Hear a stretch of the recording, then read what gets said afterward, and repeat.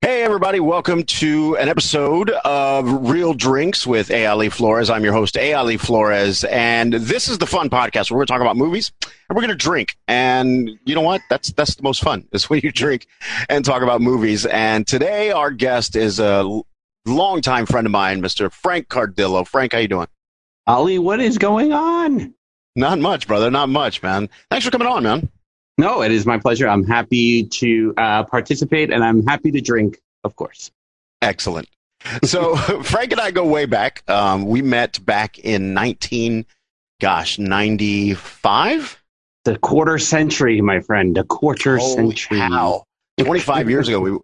We went to UCF together. Boom. Yeah. And theater department, where we excelled in softball.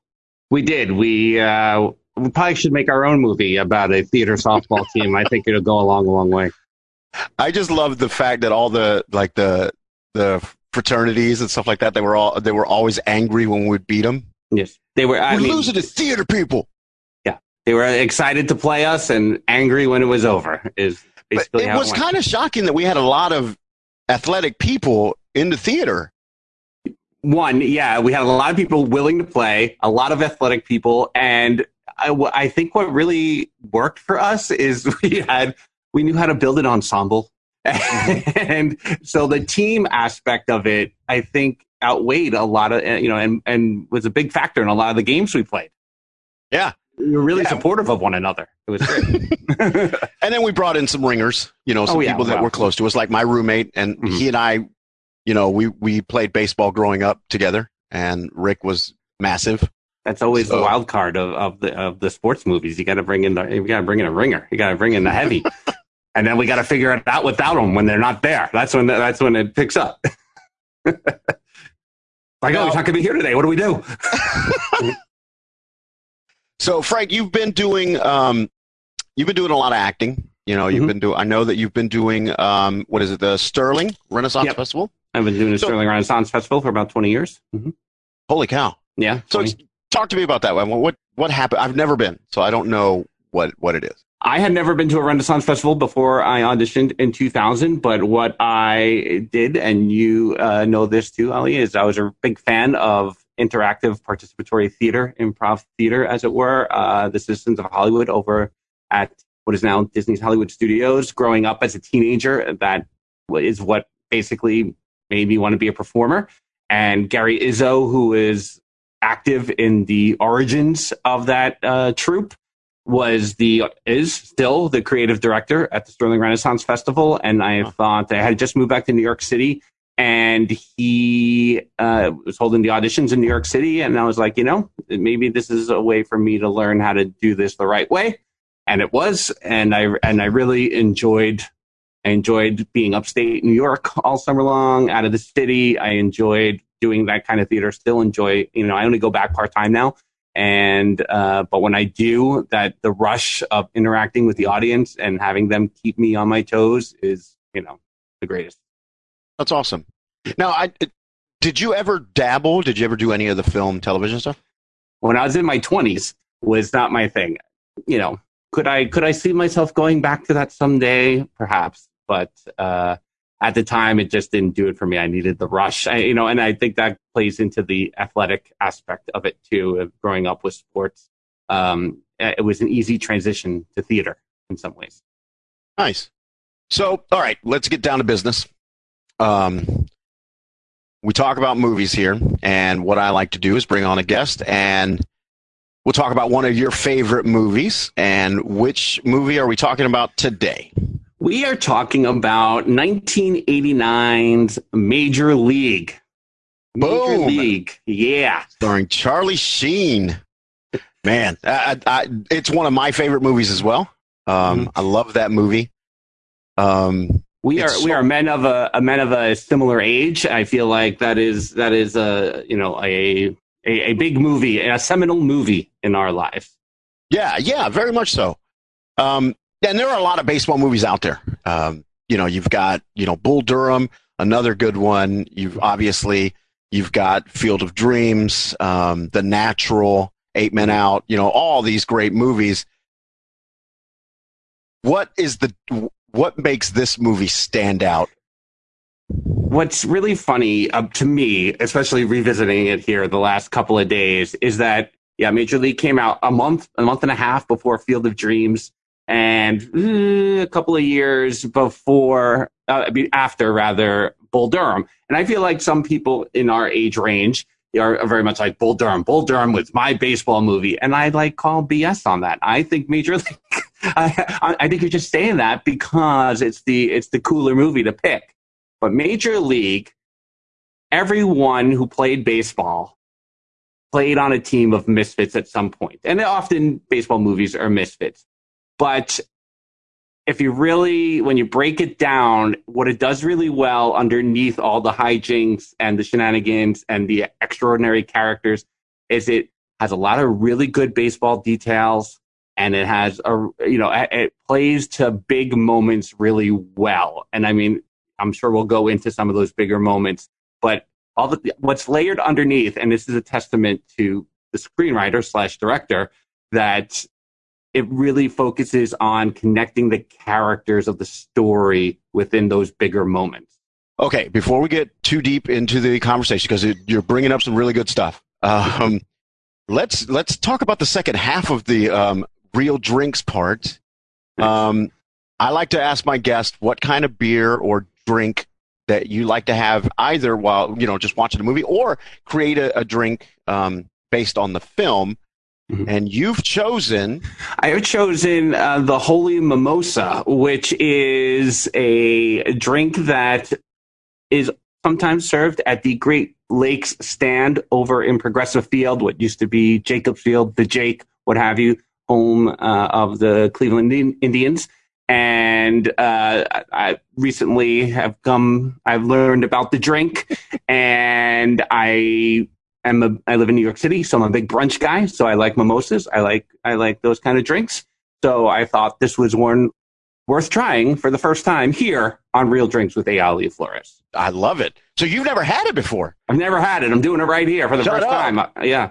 True. What are the ingredients? Tell the viewers, listeners. This is the listeners, but just in case, I got the visual. I got the visual going too. So this will be on YouTube. So. Yeah, there you go. So I got the Great Lakes Brewing Company Holy Moses White Ale. So okay. Great Lakes Brewing Company, based out of Ohio. I'm going to put that down there. And then what you do here, I'm going to bring it over. I got the bottle right here. So you pour the bottle into a big glass. I already set up my garnish. I'm ready. Wow. So I'm not the best pourer in the world, so we really don't know how this is going to go along the way here. So I'm really excited to I got to save some room for So it's just the beer? It's the beer. Wait for it. I got the orange juice right here. Now, it doesn't have to be orange juice. It can be pineapple juice. It can be grapefruit juice, whatever your fruit juice of choice is. Okay. I have selected the orange juice because I am a classic mimosa. Excellent. So those are the two ingredients. That's it. Juice, beer. I'm going to go get mine. All right, you do we're it. We're drinking this together. Yeah. All right, second. We'll do it for the first time. I'll vamp. I'll vamp.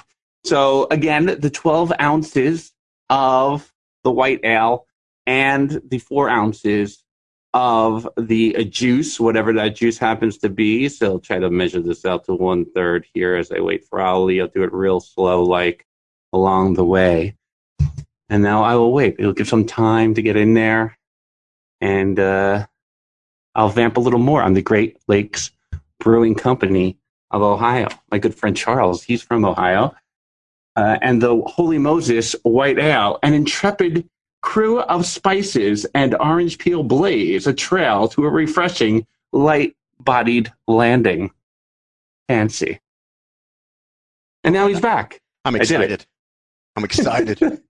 So I went with if it'll pick it up. It doesn't really pick it up. Mm-hmm. It is the Einstock Icelandic White Ale. Yeah. Couldn't find the Great Lakes in O-Town. A little difficult. I could not. I actually had a hard time finding this one. I went to a couple of different liquor stores, mm-hmm. And a buddy of mine who enjoys beer, I reached out to him. I said, "Where do you get your rare beers? It's hard to find." He told me a place, Regency in Winter Garden, for those of you listening in that area. Okay.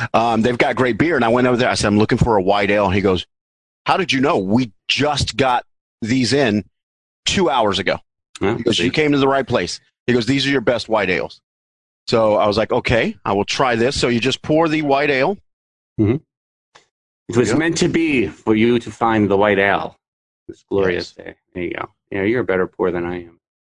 I'm an alcoholic.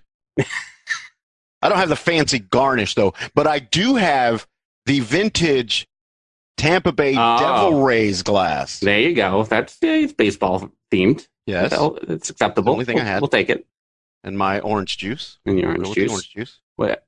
I had a Minute Maid bottle there. What is your orange juice of choice typically? My orange juice is simply orange. Oh, okay. I'm basic. Basic. And are you an alcoholic, or is it just that you're dehydrated all the time because you live in Florida and you can't keep up? I'm dehydrated all the time. Ooh, I liked it. It gave it a nice color with the orange juice. It looks good. Yeah. Here we go. All right. Ready? Cheers. Cheers. Oh, that's nice. Oh, hooray. I like it. Oh, that's good. That's dangerous good, because that's stuff that you keep drinking and you don't think you're getting drunk at the baseball field. That's right. And you're like, all right, we're at the park, we're having a good time. It's like, man, that was really refreshing. I'll grab another one. And the sun is hot and you're dehydrated. That's how it goes. And then 4 of these later, you're like, I need an Uber. Ali, you're still in the stands. I don't know where my seat is. I think I saw you do that at a Chicago Cubs minor league game in Orlando many years ago. We didn't have Ubers back then, but similar. But let's not bring up old shit, dude. Let's not bring up old shit. Why you gonna bring up shit like that? Okay, so that's delicious. The Holy Mimosa, man, that's Holy good. Mimosa. Okay, so baseball. It's a great baseball film. Mm-hmm. Let's talk about it. People that play baseball. You played baseball. You started when you were little, correct? Yeah, I played Little League from when I was 6, and I played until the fall semester of my freshman year of college when I realized it was over. My arm was what done. was that like? Because I have my story of that. What was it like for you? It actually, I'm sure if it was current day situation, I would have had Tommy John surgery in 10th grade. Ooh. And because I think something was wrong with my elbow I played third base. I threw hard from third base, and I think I just blew it out when I moved up varsity in 10th grade because I was trying to prove myself. Yeah. And that carried over through all the way through that freshman year. You know, they tried to move me to first base, but my glove was too good, so they had to keep me at third. They had no one else to play the position as well as I did there glove wise, and they just prayed that I would get the throws over, as did I. And when it got to freshman year of college, they still needed a third baseman, and I had trained with the college coach for a couple of years prior to that, and I didn't. It was immaturity back then too, because I didn't really have a serious talk with him about it. But I didn't want to disappoint him, and I didn't want to disappoint myself, and I couldn't.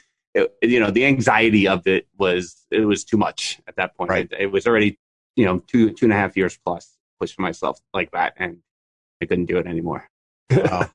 Yeah, I played college, junior college. Played for like 6 minutes. Really, we were walk-ons. We were already set. Now, here's the thing. Me and my buddy were already set to play for another junior college, Manatee Community College. Mm-hmm. They had a great baseball team. We had another friend who graduated a couple years before us who, in all honesty, should have gone pro. That kid was just a phenom. He was phenomenal. Right. Natural talent, speed, glove, bat, like everything, man. The guy was good. Yeah. But as some stories go, you get your girlfriend has a baby. You end up thinking you got to go home and work, and you never go on. Right. But we were ready to go there, and then my buddy goes, "Hey, man, my dad does a lot of work in North Florida in Mariana. He was talking to their coach, and they need a second baseman and a left fielder. Mm. And I'm a second baseman. He was an outfielder, and he goes, why don't we go talk to the coach? So we go talk to the coach. He's like, I'd love to have you boys here. I looked at your stats, did the whole thing. We come on. And at that time, Chipola was nationally ranked as far as junior colleges. I was like, oh, okay. So we're there. We come in. We start practices. What was funny is like they had us. First thing is they were putting in new irrigation in the field, so we're digging ditches. I was like, we could have stayed home for this, dude. This is what we did at home. Wait a minute. So we're going through practices, and then a nice show called The Nerd happened, and I got cast. And it wasn't going to interfere with games, but it would have interfered with practices. Right. So I remember going to Coach Hughes, going in his office, and, hey, Coach, I talked to you. He goes, all right, what's going on, Flores? I said, listen, I'm a theater guy, and this is what I'm going to do. So I just got cast in a play. It will mean that I'll miss some of the practices, but I won't miss any games. Even when the shows are happening, it should be fine. And he's just like, what are you going to make more money out of? What's your passion? Yeah. I go, what do you mean? He goes, let's think about it, man. What are you, 4'11"? I go, I'm 5'6". He goes, you're not that fast. You've got a great glove. You've got a good bat with no power. He goes, you're a base hitter. Yeah. But you're not fast. He goes, I'll be honest, you'll probably be able to transfer to a Division I team, and you might kick around in the minors if you work really hard, but is that what you want to do? And I go, so what you're saying is stick with baseball. And he's like, is this what you're going to do for the rest of your life? And I go, yeah. And he goes, well, then I would go do that. I said, all right, Coach. I mean, I didn't get into performing until my senior year of high school. And half of that was because I was getting into it. But the other half was like, I was trying to impress a girl.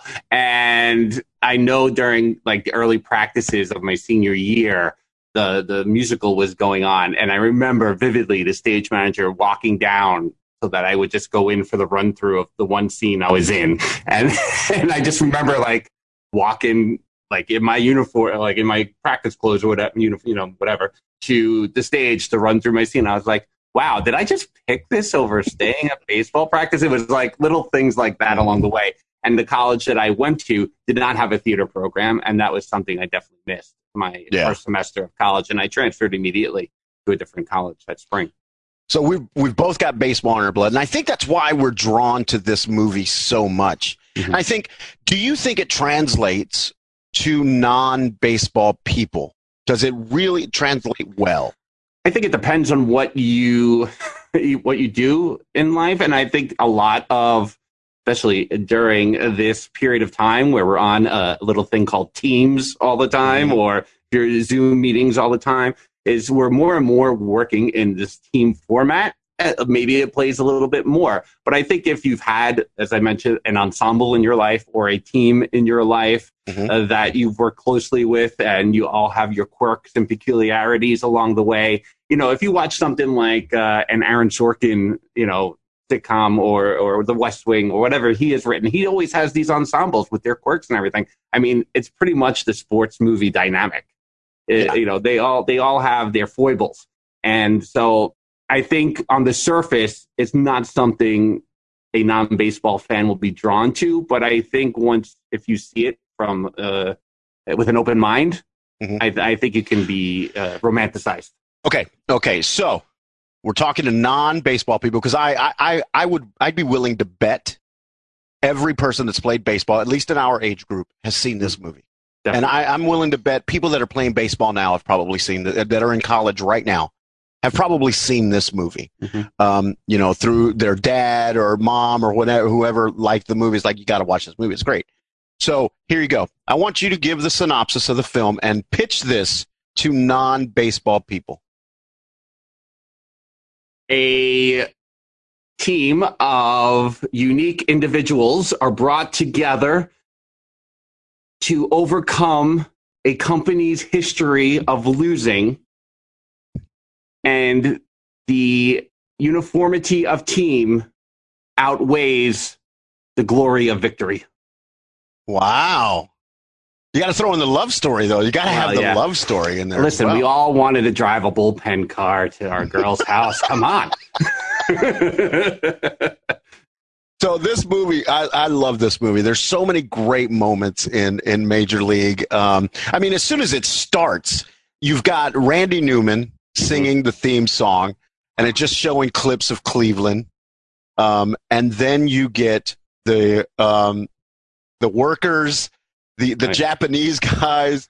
Everyone is just over it. And I mean, listen, you know what? When did the Cavaliers finally win the title? Cleveland suffered for nearly 30 years past 1989. They were already suffering about their sports. Cleveland. And Cleveland. For you. Cleveland. To you.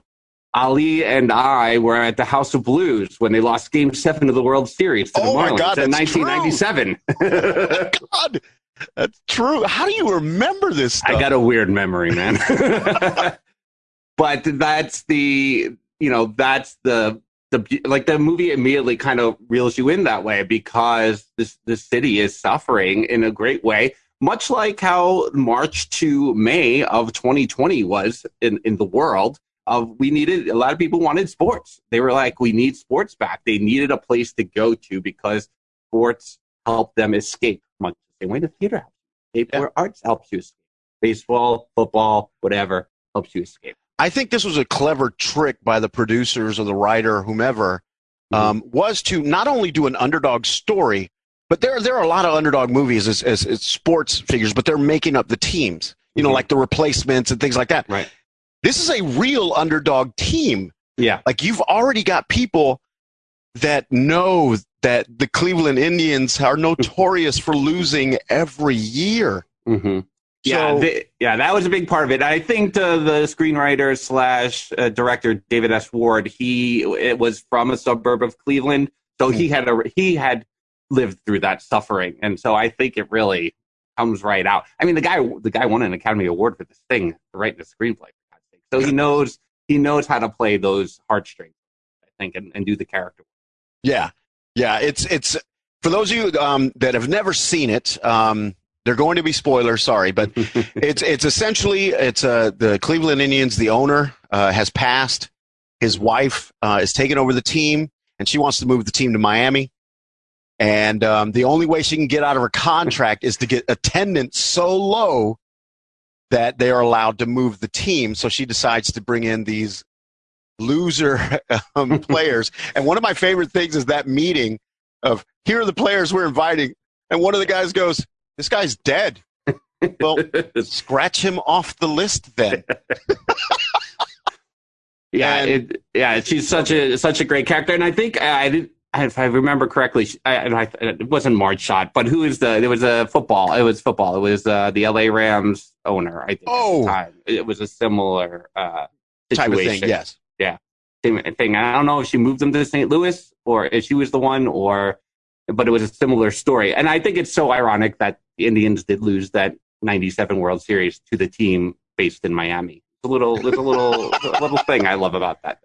Oh my God. Yeah. So she does that. She decides to get the worst players, and I believe the only other person to know is the general manager. She's like, I want them to lose. We want to do this. And they bring in these misfits, Charlie Sheen, Corbin Burnson.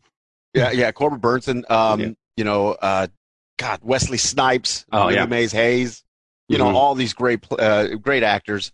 And it is an ensemble piece. It really is a good movie for that. And then it becomes it's a underdog story. They're like, you know what? They do it for spite, and there are so many people that are run on spite. Mm-hmm. It's just like, no, it's more of a, you know what? You don't think we're going to win? Fuck you. We're going to win. We are winning. We're doing it in spite of you. Mm-hmm. And that's what they do. Well, yeah, and the casting is so well done, and because you look at the character actors, but also both Wesley Snipes and Rene Russo, who then became like superstars because of this movie, and but underneath, it's those characters, and I think the glue, the bond that holds it all together is James Gammon as Lou Brown, the manager. Yes. Like if you're like, who's your favorite character now? Is it Vaughn? And I'm like, no, it's Lou Brown. That is the coach I wanted when I was, that age. So great. And just the voice. Come on. Mm-hmm. Nice catch. Don't ever fucking do it again. Like like he smoked cigarettes in the womb. Like that voice, that's the thing. It's like, holy cow, dude. I love his line when they ask him, hey, do you want to be how would you like to manage the Indians? I don't know. I got a guy out on the other line who wants a pair of white walls. He's working in like the tire shop in the off season because he's a minor league coach. But that also, again, is things you forget. Like back then, is that so many ball players had jobs in the off season because the money wasn't there back then. But everything, and I go back to those details and the things that were happening underneath, and the fact that they leave in during the whole big wild thing entrance. When they leave the moment of him, he likes it up out over the plate, so bust him in. Mm-hmm. Like the fact that you're leaving that much in, and then at the end he's like, "You're my guy, go get him." Like, yeah, you want the affirmation. I was like, that's what I want. I want that. I want the coach to speak to me that way. Yes, you're my guy, go get him. That's what I want to hear. When you're a tough ass, you better follow it up with that. Mm-hmm. Like, let's do it. A little bit of trivia. They like nowadays, they kind of. You bring in 50 extras, and then you just map it. You digitally recreate them all over the stands, and now you've got a full thing. They had 20,000 fans, extras, that were there. Yeah. So they were able to really shoot, sections of the stadium. Sure, they had to move them around, but 20,000 people to be extras. It's really, and I think that's what makes, no spoilers, but the glory of the slide at home there at the end. I'm sure you're going to get there eventually, but the fan, those extras were so into it, and it really enhanced the environment and the atmosphere. Yeah, I think this film is shot really well. I think that just some of the I'm assuming the DP created a lot of these shots, and the director wanted that stuff to be done, but it looks really well done. Bringing the fans in, catching, and it looks like they catch just like a real game. You catch people at certain moments, parts of the section. They don't even realize they're on camera. Yeah. You know what I mean? And I think I have a feeling, because I've done, some television, some movie stuff, that they kept, they just said, all right, I need some big stuff, big blah, blah, blah, go crazy, do your thing. Some of you guys are bored. Some of you guys are doing this, but we got to make it real. And they just kept going. They're like, we're just going to keep the camera going for as long as we can do it, and which catches some people doing some stuff. But it looks very real. And it's different because the baseball games I'm watching now, fans are horrible. I mean, they're practically wooden over at Citi Field when I'm watching Mets games. No energy whatsoever. All it reminds me of by doing that is, and I just saw this movie recently. God dang it, what's it called? Hot Shots. Oh yeah. And Lloyd Burgess going, hey, Jimmy, and he's looking at a painting. He goes, I went to school with that guy. Nothing. It's just a painting. And that's a great point. Just in general, mentioning Hot Shots, but coming off like the Airplane movies and Naked Gun. Naked Gun was a couple of years before Major League. So that's what comedy was to me during that time. And this was something I loved, baseball, with the goofy comedy that I was really starting to like. But underneath it was this heart that I think goes a long way. You got a sense that the players really cared about one another, and that's what makes a film. That's what makes a comedy is the real. That's what I try to tell people. Don't ever try to be funny. Just be real, and then the comedy comes from that. If you're sitting there always, like back in the day, it was always waka waka, there's the joke. I just showed you, punchline, here's where you're supposed to laugh. But there are great moments in that film where things are so funny, but it's based out of the real part. And then it's got a lot of heart to it. You've got Serrano, who, by the way, best Spanish accent ever in a movie. Is that you going there? It's that one, and then Al Pacino in Scarface, like right there, best Spanish accent ever in a film. It's so bad. It's so bad. Because, and it's not when he's speaking English, it's when he's speaking Spanish. Right. It's so bad. Yeah. But, you've got the moment with him where, he comes out in the beginning, he's like, hats for bats. Gracias. And, it's like, whoa, you can't have that. And, at the end, they're all, they're friends. And you've even got the pitcher. Oh, God, what's his name? Who's got Barbadol? He's got Barbadol. Rub a little jalapeno in my nose. Get that I knew you were going to go there, so I'm like trying to scroll through to make sure I can find his character's name. What's his name? I can't believe I don't have that in my head right now. It's Harris, right? It's Eddie Harris. Yeah, that's it. Yeah. So, and then you see him warming up for that big game, and he's got Joe Boo next to him. It's like they had that rivalry going. Right. Yeah, I mean, it tackles a lot of issues. I feel like, he definitely, Harris is very Christian, and Serrano is Serrano, and to see them able to come together and meet in the middle. I mean, boy, would we use a little more of that in our lives right now? Right. He left Cuba for religious persecution. What religion? Voodoo. No. Some of my favorite quotes of all time come from that movie because it's going to come from the character we have not talked about, who I feel is the heart and soul of this movie, and that's Harry Doyle. Yeah. Bob Uecker's Harry Doyle is so good. He does for Major League, basically what John Williams did for the original Star Wars movie. He is the soundtrack of that movie. Wow. I went there too. That's how I feel. Yeah. It is. The energy involved, the highs and lows, when they're bad, his energy, and when he's up, he's up. I mean, it really, everything about it is so great. Oh, it's phenomenal. It's so good. His lines are great. And he's going as all right, today's game was sponsored by, I can't. To hell with it. Yeah. He's so great. One of my other favorite lines from him is we got two hit batsmen, one hit. Only got one goddamn hit. Goddamn on the air. Who gives a shit? Nobody's listening.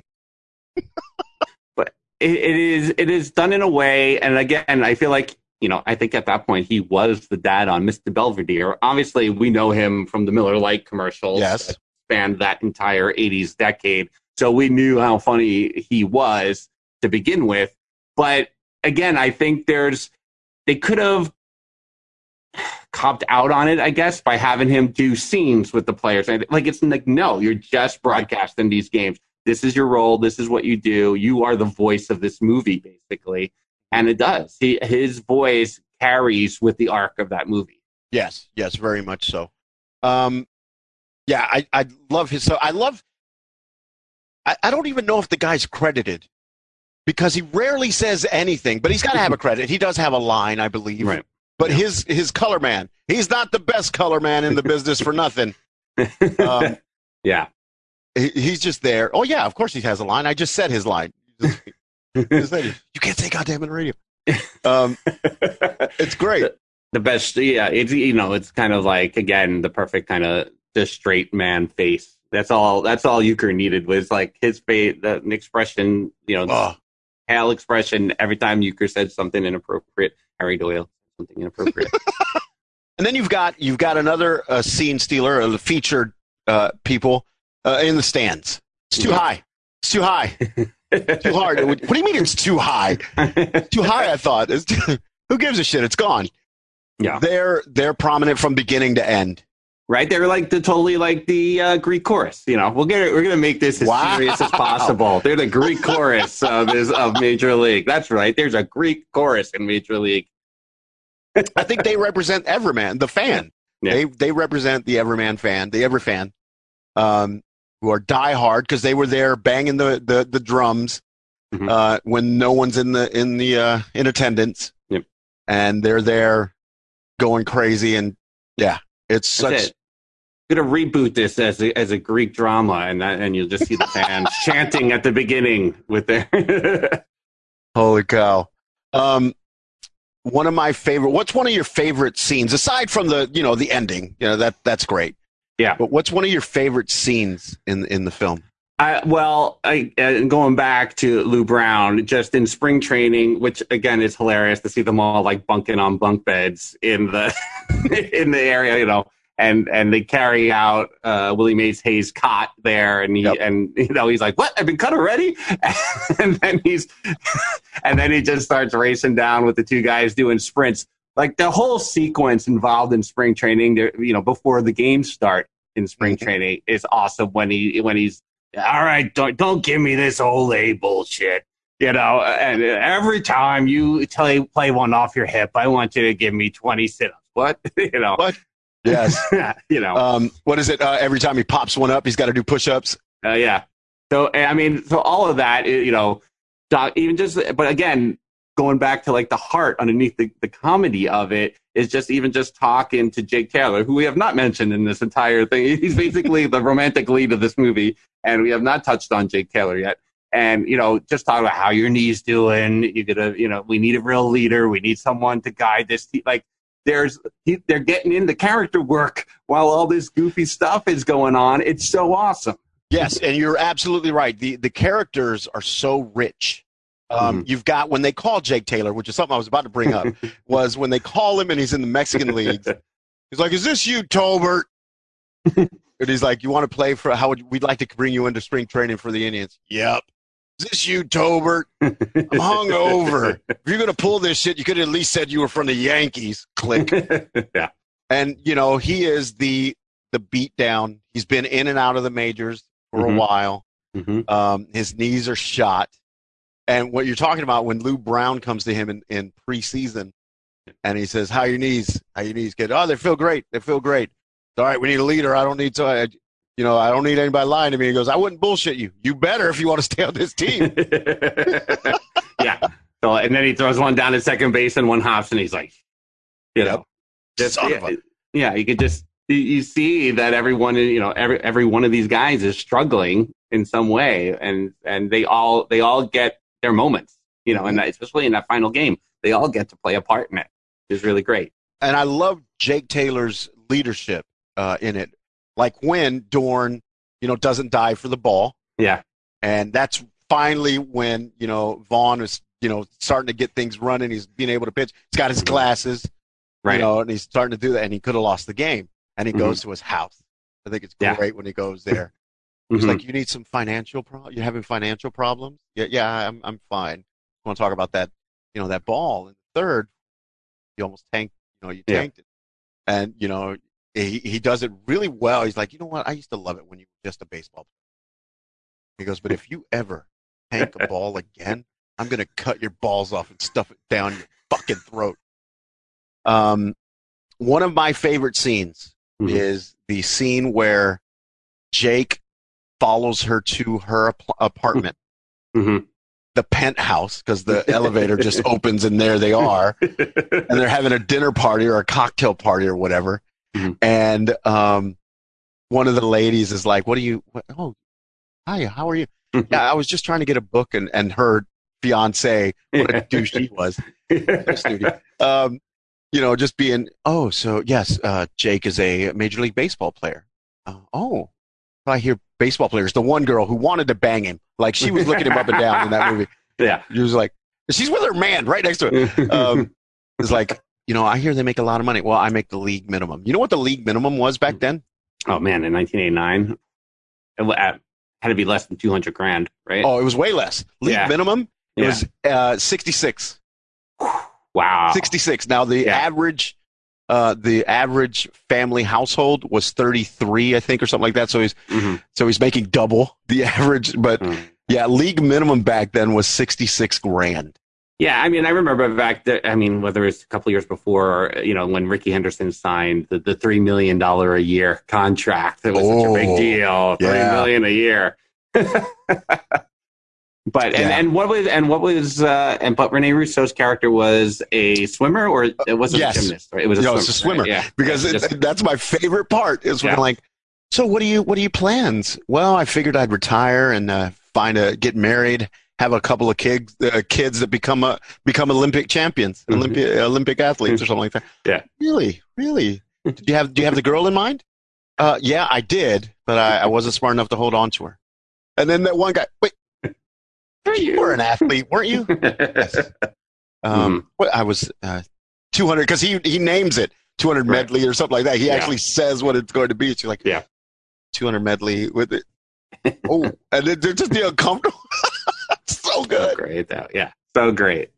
Oh. And again, that's another scene where, and interspersed with like really well done baseball scenes, or this really fun,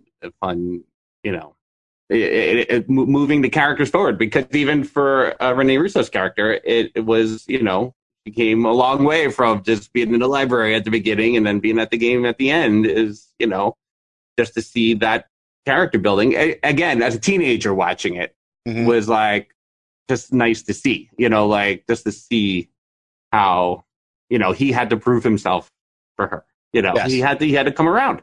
He was not good. He was drunk in Mexico at the beginning, and that wasn't going to be good enough for her.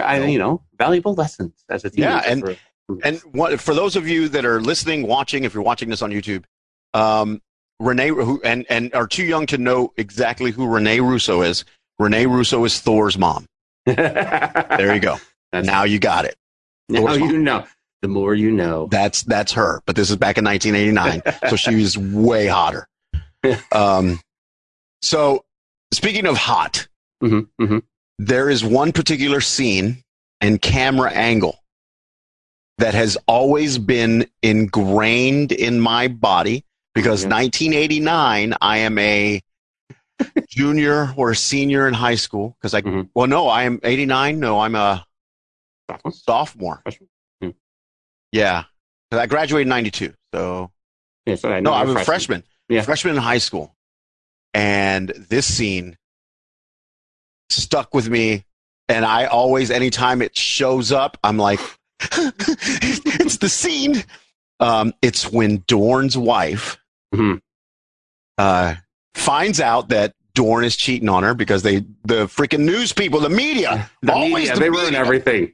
Why? We can't trust those guys. And so she decides to get revenge by picking up Vaughn. And Vaughn had no clue who she was. So after the scene picks up, he's coming out of bed. She's putting her skirt on, but the camera is right behind her left butt cheek. And she just flips the skirt. I'm like, wow, that's an amazing. And it doesn't show much. It's just a butt cheek, and she's putting it on. But it was such a sexy fucking shot for me. I'm like, that was the best thing I've ever seen in my life. I think that's what's so funny about, and I don't know if just growing up with cable TV, cable TV was new. It just felt like, I felt like as a teenager, and maybe you feel the same way, like the smaller reveals were bigger in some ways than the all out, like Revenge of the Nerds stuff or something like that. Like when you saw just a glimpse, a tease or whatever, I don't know, that just went a longer way with me. That still goes a longer way for me. Yeah. I had a girlfriend that would always, we would be hanging around the house and she would wear like a tank top with no bra when we were going to bed. And I could see her whenever I wanted to, but it was always hotter when she would have it and I could like see a little side boob, but it wasn't much. And I've seen her naked. Like I know that. Right. But it was always the hottest thing. I'm like, oh, I'm going to jump on that soon. You keep doing it. Right. Yeah. Totally. It's always the tease. The tease is always way better. Yeah. Speaking of the tease, okay, so let's get to what motivates this team to win. Because right now we've gotten, the whole thing. So that is one of my favorite things as well. That's how you motivate a team. They find out, or the general manager goes to Lou and finally says, "You really believe we got a shot?" Yeah. He goes, "She won't let it happen." I can't remember her character name. But she won't let it happen because she's trying to move the team. She wants it to go. And they've taken everything away from them. Took away their plane. The plane, the propeller plane stuff is so great. Dorn with the mask on the plane and the thunderstorm, and he's like freaking out, and he's got his night mask on. Oh my God, it's so funny. So they take everything away, and they're still winning, and they're starting to win a little bit. Then they bring up the cardboard cutout, and he has the team meeting, and he says, she does not think too fondly of us. She would like us to finish dead last. Yeah. We are, I cannot remember the name, how many games we are out. We're out of first this many games, but every time we win, we peel a section. So it's the cutout of her. Yeah, Rachel Phelps. Yep. Rachel Phelps. Yeah. Cut out of her in a leopard print, like skin tight skirt. Yeah. I think they had like 32 games left, and every time that we win a game, another layer. I peel a section. They're like, yeah, and then they would always cut back to, and then I think she was left to like in a bikini or something like that. But I was like, oh my goodness, that, and you know what? That's a great motivation. Mm-hmm. And and I think it's Jake that says this too. We can either give up, or what I think we should do, win the whole fucking thing. Yeah. And it's like, and then Serrano with a cigar. Yes. Just sitting there. Yeah. Watching Eddie Harris throw the ball. When you know that guy, oh my God, number one, was way too old to be playing. Mm-hmm. Way too old, and has never really played because it was so placement. Yeah, it was just so painful, so slow coming in. It was just bad. Now, Ricky Vaughn, however, was pretty good. Like, he could throw, and he did pitch in high school, right? But he took the roids. He said, who he claims. He said so he could try and get his speed up. And there was something, I think they said that he could throw in the 80s during this. So, and what they did was, especially the last scene, or any game that you'd see him, you could get the speed. Yeah, they moved the mound up 10 feet. Oh, okay. So he's still throwing. Yeah, he was throwing 80s. Right. Which is moving. I mean, it's BP normally, but it's coming. Mm-hmm. But if you move it 10 feet up, man, it's coming in quick. Oh yeah, it's coming hard. Yeah. And so when they would camera, they'd film behind, the catcher. You don't know how far it is. Yeah. And it's boom.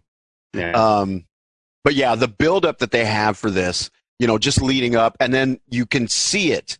You can see the play getting better because in the beginning, they're dropping balls. No one's communicating. Right. And then you see it just getting better. The play, Dorn's making awesome plays, stopping the ball. He's got all the bruises on his body. It's like everyone wants to win this freaking championship.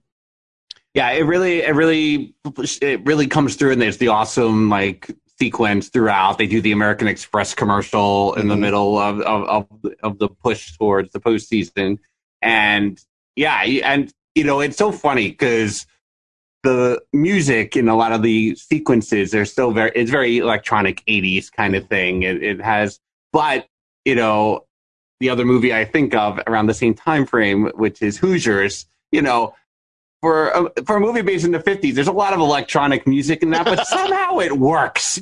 And it's so fantastic, but it has that similar feel, to Hoosiers, and it really supports the action you're seeing. Yeah. And I think they the music obviously helped so much with building it up. Mm-hmm. I think they did a really good job creating the game. Yeah. Where several innings were just kind of which is baseball. There's not much. You have a couple of great plays, especially in a high stakes game like that. You're bringing in different pitchers. People get close to, it's great. And then they build it up. And then I love the fact that, two things. Number one, great way to bring up a hated team to be the rival. The Yankees, everyone hates the Yankees except Yankee fans. But everyone else, no one's indifferent. No one sits there and goes, no, fuck the Yankees, or I love the Yankees. So it was nice to see that because the Yankees have always been the king, the giants, of baseball. They've won so many freaking, championships. It's crazy. So it's nice to have that as the rival. Mm-hmm. So they've got that good buildup. And then you've got the rivalry between Haywood and Vaughn. Yeah. So we bring in Vaughn. And Serrano finally gets that, hits a curveball. Yeah, hits a curveball, yeah. Which... finally that he does it himself, right? I mean, again, lessons we're learning as teenagers. It's just like, no, I could do this myself. I don't need and I don't need to pray to anything or get outside influence. I just need to know what's inside me to know I can hit a curveball. Yeah. My only thing was there are a couple of things that I go, okay. One, he wouldn't have lasted 5 games. Because everyone would have just thrown curveballs and he never hits it. Like, he wouldn't have made it that far. Like, who's dumb enough to go, I'm going to throw him a fastball? Like, no, just keep throwing curveballs. And then 2, the fact that the owner is still rooting, you're not winning by now. Like, by now, your attendance is way higher. Right, yeah. Like, you've already lost that a long time ago. And what's funny, Ali, is, and I'm only going to source the Wikipedia on this, because it is, I just scrolled through this morning to see if I can remember character names, things like that. And it talked about, on one of the DVD collections, an alternate ending where she tells Lou that she's just doing it as a motivator. But the test audiences said that they liked her better as the villain, and that's why they kept it. But I was like, I've never heard that. No. As much as I know about this movie, and I probably only have an older version of the DVD, but apparently there's a scene where Lou goes to tell her off, and she's like, no, I don't. I'm just doing this as motivation. Yeah, I think the fans are right.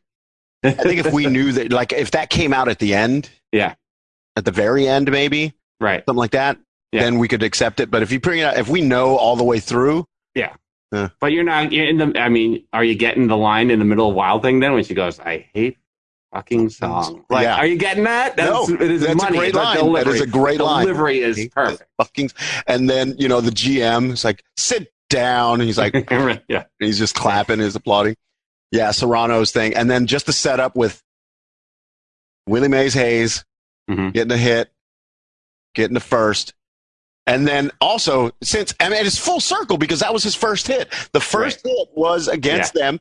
Haywood's right there at first. He's like, he goes, where are you going somewhere, meet? About 90 feet was then. But back then, he was like, what's that? He goes, I bought 100 of these, one for every base I'm going to steal. Right. He goes, time to take my first steps to the Hall of Fame. It's hard to get to the Hall of Fame with your shoes untied. Boom. And he gets picked off. Oh, man. So it's really nice to see that come full circle, and he's there, and he gets to steal that base. He got him at second. And just the buildup of Jake calling his shot. Yeah. He's calling his shot. Oh, my God. This hasn't been done since Babe Ruth in the 93 World Series. Just insane. I'm not going to give it all away. I don't want to give the thing that happens, but I think you should give it all away. What are you talking about? Give it all away? Okay, so because I think the other okay, that and because everything in that final play is amazing, cinematically speaking, to me as a baseball fan, and as a movie fan. The bunt itself is not a good bunt, but it worked. It worked. It was there. But you have the nobody for the Yankees who you haven't seen the entire movie playing third base. And to give him the moment where he goes, his eye, it's a great thing. Just fuck. And he's got to go because he wasn't expecting it because Jake's calling his shot. And this is another thing. Unless you're a baseball fan, you don't know that if you're calling your shot, you are going to get some chin music. You are going to get, dusted up close like that. And they went at him, and he's like, whoa, and he comes back up, doesn't even dust himself off. Yeah. He points again. He's like, oh. And then everyone in that sequence is amazing because Steve Yeager, who was the catcher for the Dodgers forever, was the third base coach. And if you just watch him coaching Willie Mays Hayes coming around third, spot on. Perfect. Spot on, perfect, running alongside him at the end, like, come on. It's like, so good. It is so good. And then the first baseman of the Yankees is played by Pete Vukovich, who pitched for the Brewers, I guess, as an all-star, right? Yeah. So there is what happens on the bunt call. There is the split second that he turns to the ump like, what? Yeah. And that was it. That gives you just a little bit of time. That's all you need. That split second cost them. And those of us that have played baseball, what do coaches always say? Just finish the play, argue after. Yeah. Don't just finish off the play. Make sure you're staying in the moment. Yeah. Mm-hmm. You don't know what's going on. And it gives. No, we'll give it all away because just to go back and watch for all those details and Harry Doyle's commentary over it and reaction at the end of the play. The reaction is so great and also. Nice. I wonder how much he trained, by the way, because he had some pretty good slides. That hook slide is good. The hook slide is good. A good hook slide. Yeah. Coming around like that. But Doyle's reaction, man, Euchre's reaction is the music good. And Euchre's reaction and the reaction of Willie Mays Hayes and the dugout and the crowd comes in. Like, that play doesn't even happen anymore because they put the shift on Jake Taylor. Maybe he bunts down to nobody. Exactly. They would have put him. Put the shift on. He was done. It's such a great. And then Renee Russo doesn't have her wedding or her engagement ring anymore. Right. So there's the love thing that happens. It's one of my favorite movies. It has heart. It has drama, like in suspense, and just it's so good. Dorn punches Vaughn in the celebration and then picks him up and hugs him. Like, I got it. We're done. It's over. I only got one thing to say to you. Just strike the motherfucker out. Doom. Like, all right. Yeah. And another part of that Wild Thing sequence, with Rachel Phelps' line delivery about the song and Lou Brown giving the directions to how to pitch to the batter is Dorn in the background, just like hitting the mitt, waiting. It's good. Such a good. And I read somewhere that the first person that Vaughn goes to celebrate with in the thing is an actual former player who was there the last time the Indians were like. Oh, really? Yeah. Oh, wow. Oh, that's cool. It was one of those hidden little gems, trivia things. I was like, shut up. Yeah. It's kind of cool. Like he's there on the field with him. In sports celebration and movies with sports celebrations, where does this rank? Can you think? What are some of your favorite sports celebration moments? Because my dad, growing up, whenever these sports movies came out on video, for months he would just before he went out at night, he would put on like from the climactic moment to the end of the movie, like the last 20 minutes of a sports movie would be on for months, upstairs in his bedroom.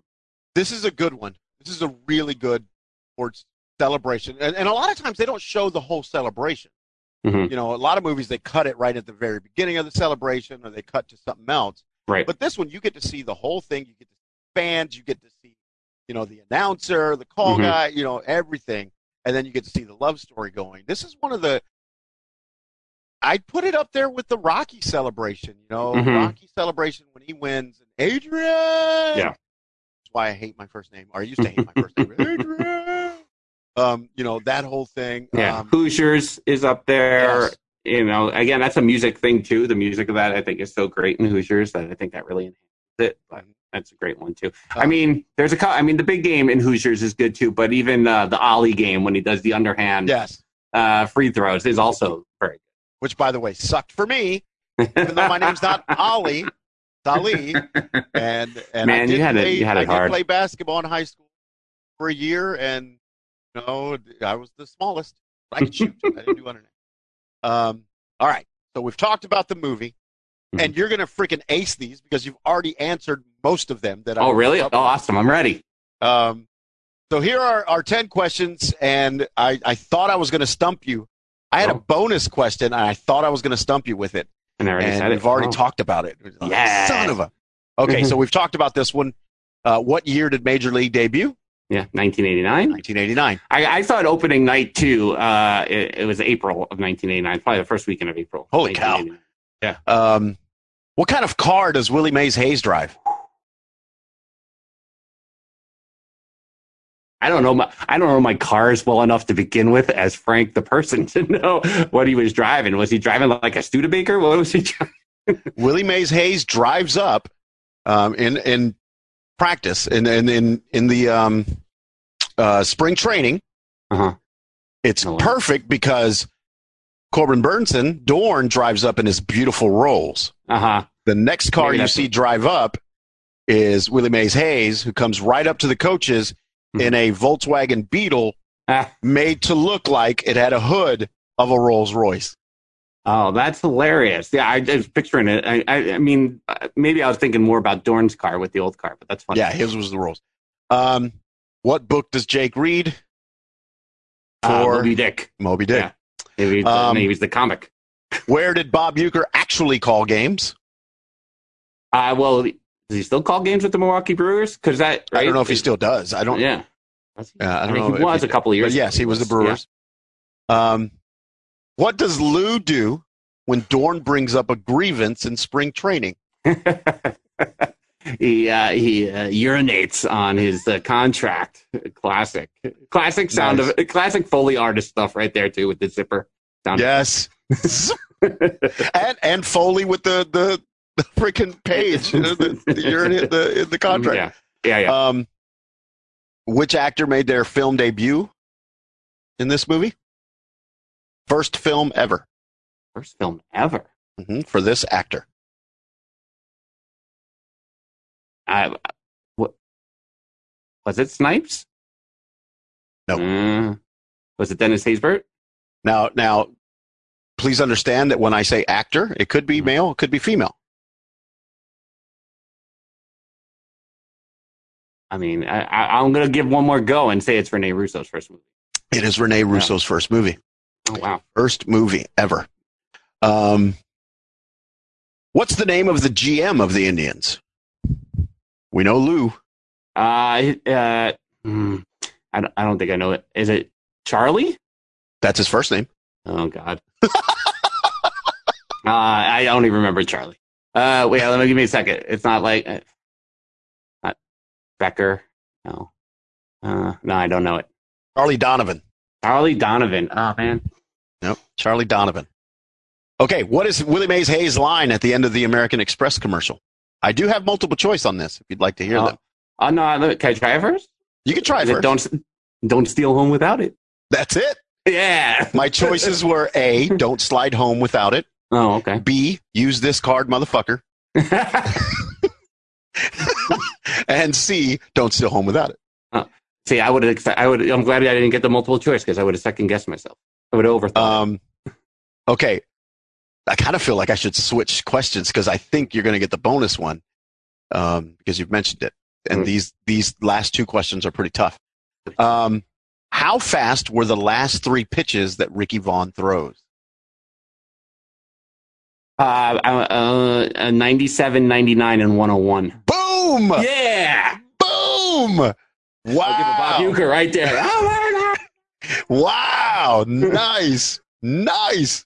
I wasn't expecting you to get that one. I thought you would get the 101. And I was like, the other two are going to be... Yeah, I was like, oh, is it 98, 100? But I was like, I think the last one's 101, so I'll just go odds. Okay, so how fast was Ricky Vaughn really throwing? You mentioned it. He was throwing in the 80s, right? But I don't know if it was in the movie or in high school that he threw. In the movie. This is part of his interview when he talks about taking steroids, and he talks about how fast he actually got up to because of the steroids. I'll just say 80, 85. You son of a bitch. Oh. 85. He said he got up to 85. Nice. Yeah, still pretty good, man. All right. It's nice. I've watched the movie a lot, so the fact that I couldn't remember the Volkswagen, I'm going to beat myself up about the Volkswagen now the rest of the time. So here was the bonus one. So you've only missed one, which was the Beetle. And the bonus question was the guy who played Haywood was a real Major League Baseball player, played for the Brewers for 11 years. How many home runs did he hit? Well, I mean, I'm assuming that he only played in the American League. I would say 0. That is correct. Yeah. 0. And you got his name right, and I was going to ask what the name was to follow it. Yeah, 0. Because he looks like a freaking outfielder. I mean, he looks like a beast. Yeah. I mean, Milwaukee played in the National League now. Probably wishes they had a pitcher who could bang like that. 8 of his 11 seasons, he never had an at-bat. Oh, wow. Yeah, I guess not. And the only thing I was thinking of was, like, did he have to hit in the 82 World Series when the Brewers played the Cardinals? I mean, but yeah, that was so nice work out of you, Mr. Cardillo. Yeah. You know Major League, man. Dude, this was awesome, man. I'm glad you were able to jump on board. One of my favorite movies, and dude, the mimosa.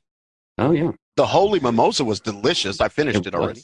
I'm at the end here, so I was saving it for the end. Good to the last drop. Good to the last drop. Here we go. I'll take my last drop. That was awesome. You host a podcast as well, so please tell everybody where they can find you, everything that you're up to. Yeah, I do a podcast with my sister that is nostalgia-based in all things Disney. It's called Theme Park Thursday with Dillo's Diz. The last portion of my name there, Cardillo. Dillo's Diz with the Z. And you can follow us on Twitter, Instagram, and TikTok at Dillo's Diz. Dillo's with the S, Diz with the Z. DillosDiz.com. We got the podcast every Thursday morning. It drops, and we've got a lot of guests. Ali is probably our most frequent guest at this point. He's probably our most reoccurring guest. But that is primary focus right now, creatively speaking. We've been having a lot of fun with that. So Theme Park Thursday with Dillo's Diz every Thursday morning. Awesome, brother. And for those of you for joining us, thank you so much for joining us here on Real Drinks with Ale Flores. You can find us on Facebook, Real Drinks with Ale Flores, at Real Drinks Podcast. YouTube, be sure to look for our YouTube page, Real Drinks with Ale Flores. We're going to post all of our interviews and movies and drinks there. So thank you, everyone, for watching. Thank you for listening. Thank you, Frank, for coming on board, man. And we'll see you guys next time.